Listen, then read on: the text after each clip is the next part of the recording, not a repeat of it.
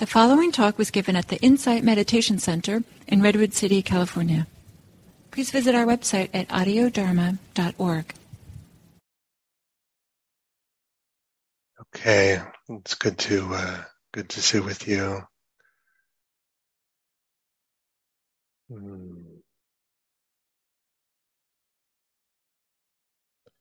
So Gil let me know that the theme was mindfulness amidst change, mindfulness of change, and to as I said in the instructions, to be mindful is to be mindful of change.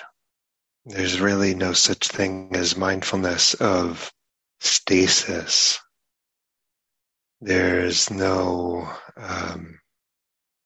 mindfulness of a thing or even a person. It's only the process by which phenomena comes to be, comes to pass. So Bhikkhu Bodhi says anicca, impermanence, unreliability. Anicca does not mean merely that everything comes to an end. It means that something deeper and more pervasive, namely that conditioned phenomena are in constant process, happenings which break up and perish almost as soon as they arise. Now, before I start talking tough about letting go,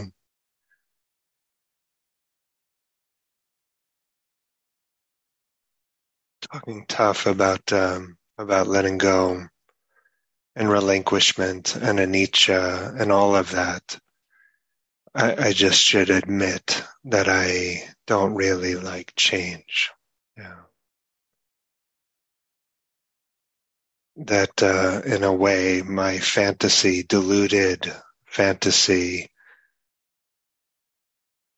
is that I could get the world just how I like it and kind of hold it still and hold it that way forever.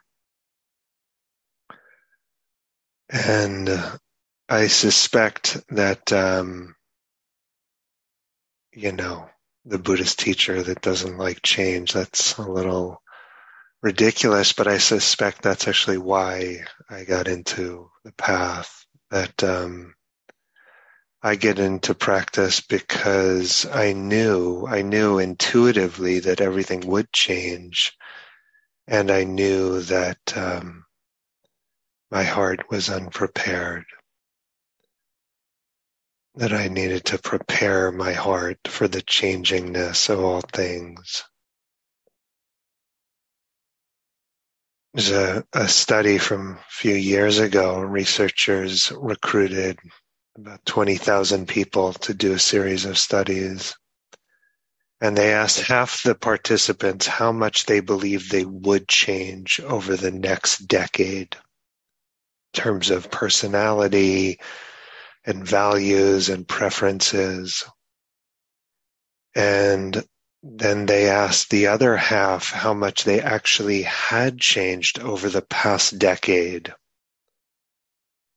And what they found was, and they did this across all ages, but what they found was, for example, the 50-year-old predicted much less change across their 50s than the 60-year-old had actually experienced in their 50s. And the authors conclude, people, it seems, regard the present as a watershed moment at which they have finally become the person they will be for the rest of their lives. History, it seems, is always ending today.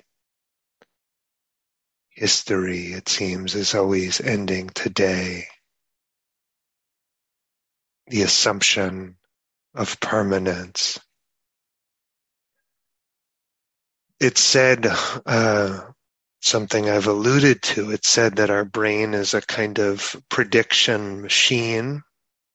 And as fragile creatures amidst unimaginably vast forces, we must be making predictions.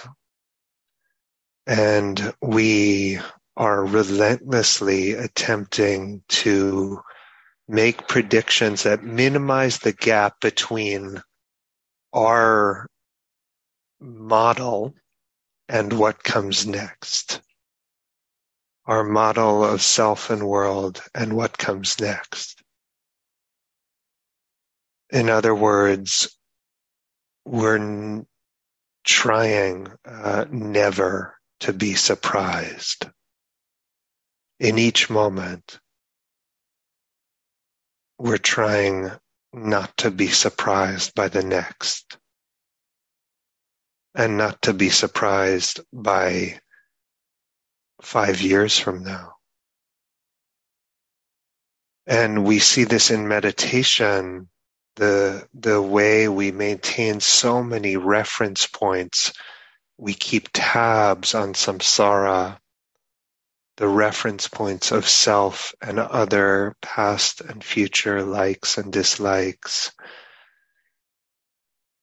Where I begin, where I end. What does this back pain mean? What does this heartache mean?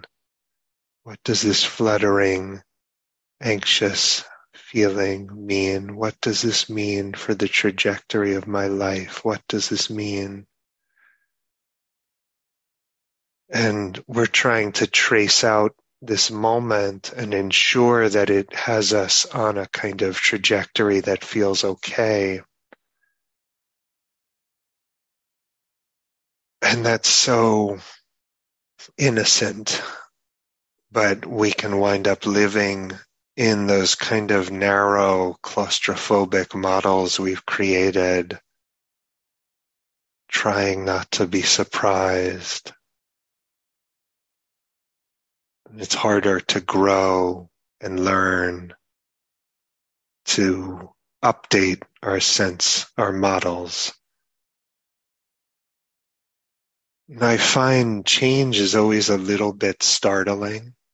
You know, even when you think you're prepared for it, change is always a little startling because the assumption of permanence does run deep. It runs deep.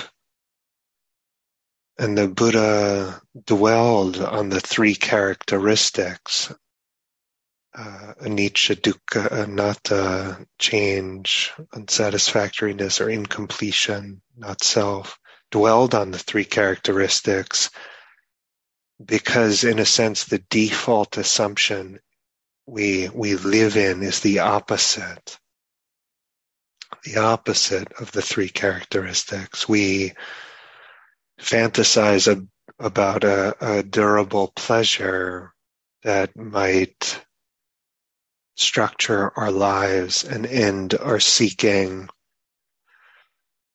We fantasize about tying up all the loose ends of being human, of gaming out samsara, of managing uncertainty, of living forever. And we fantasize about taking a kind of taking refuge in an identity, arriving and landing, finding a home in self-view. And none of this can work in the end. But before the 3 characteristics are liberating, we often have to grieve them.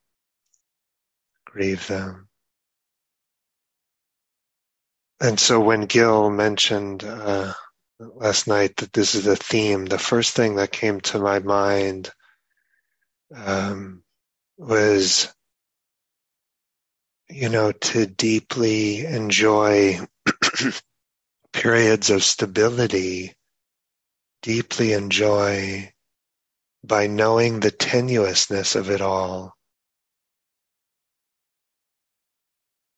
in those windows of relative stability, we enjoy, but we enjoy not thinking it will go on forever. We enjoy deeply, even more deeply, because we know the tenuousness of it, that this moment is held together by causes and conditions that we will never see. We could never fully appreciate the millions, the everything of the causes and conditions that converge and create this moment, this breath in this moment.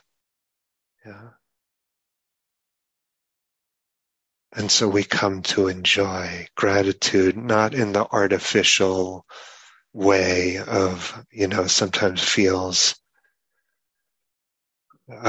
fake or something, but is like, no, this is, wow, this breath, yeah, this goodness, this person, this love. The path is a dialectic of tranquility, safety, seclusion, and, on the other hand, letting the world rush into our heart and making peace with imperfection.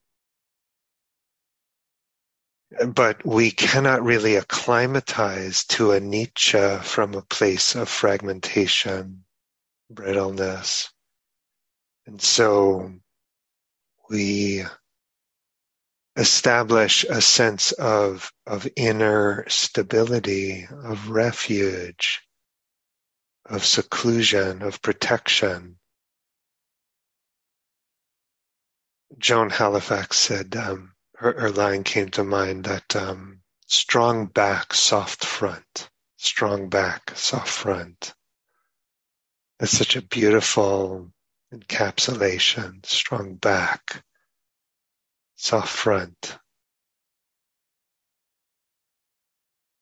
We cultivate stability. We have our sila, our honoring of goodness.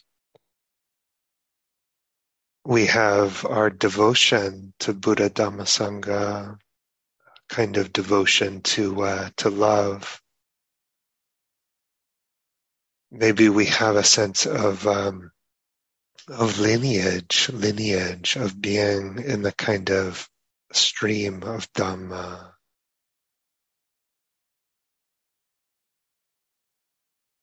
He's a meditator yesterday, a college student, told me that they're, I guess, in music. He's a musician, classical musician, and 9 generations back is Franz Liszt or something like that. Kind of he's the protege of the protege of the protege of 9 generations back. You get this classical pianist, right? And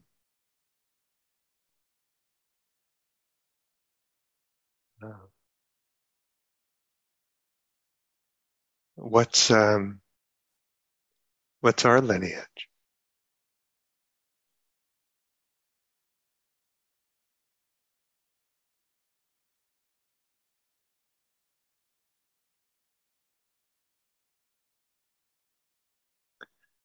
So there are stabilizing forces, and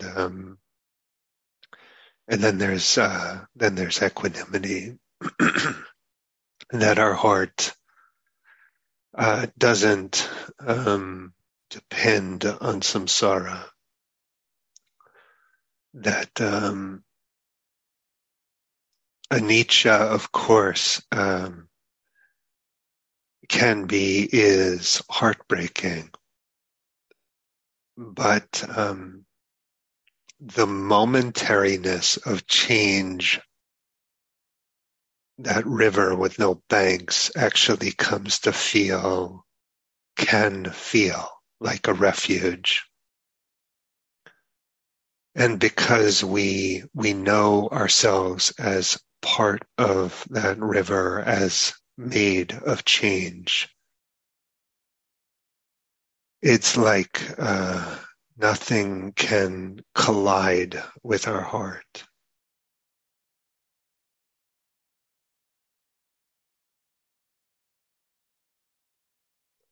So I offer this for your consideration and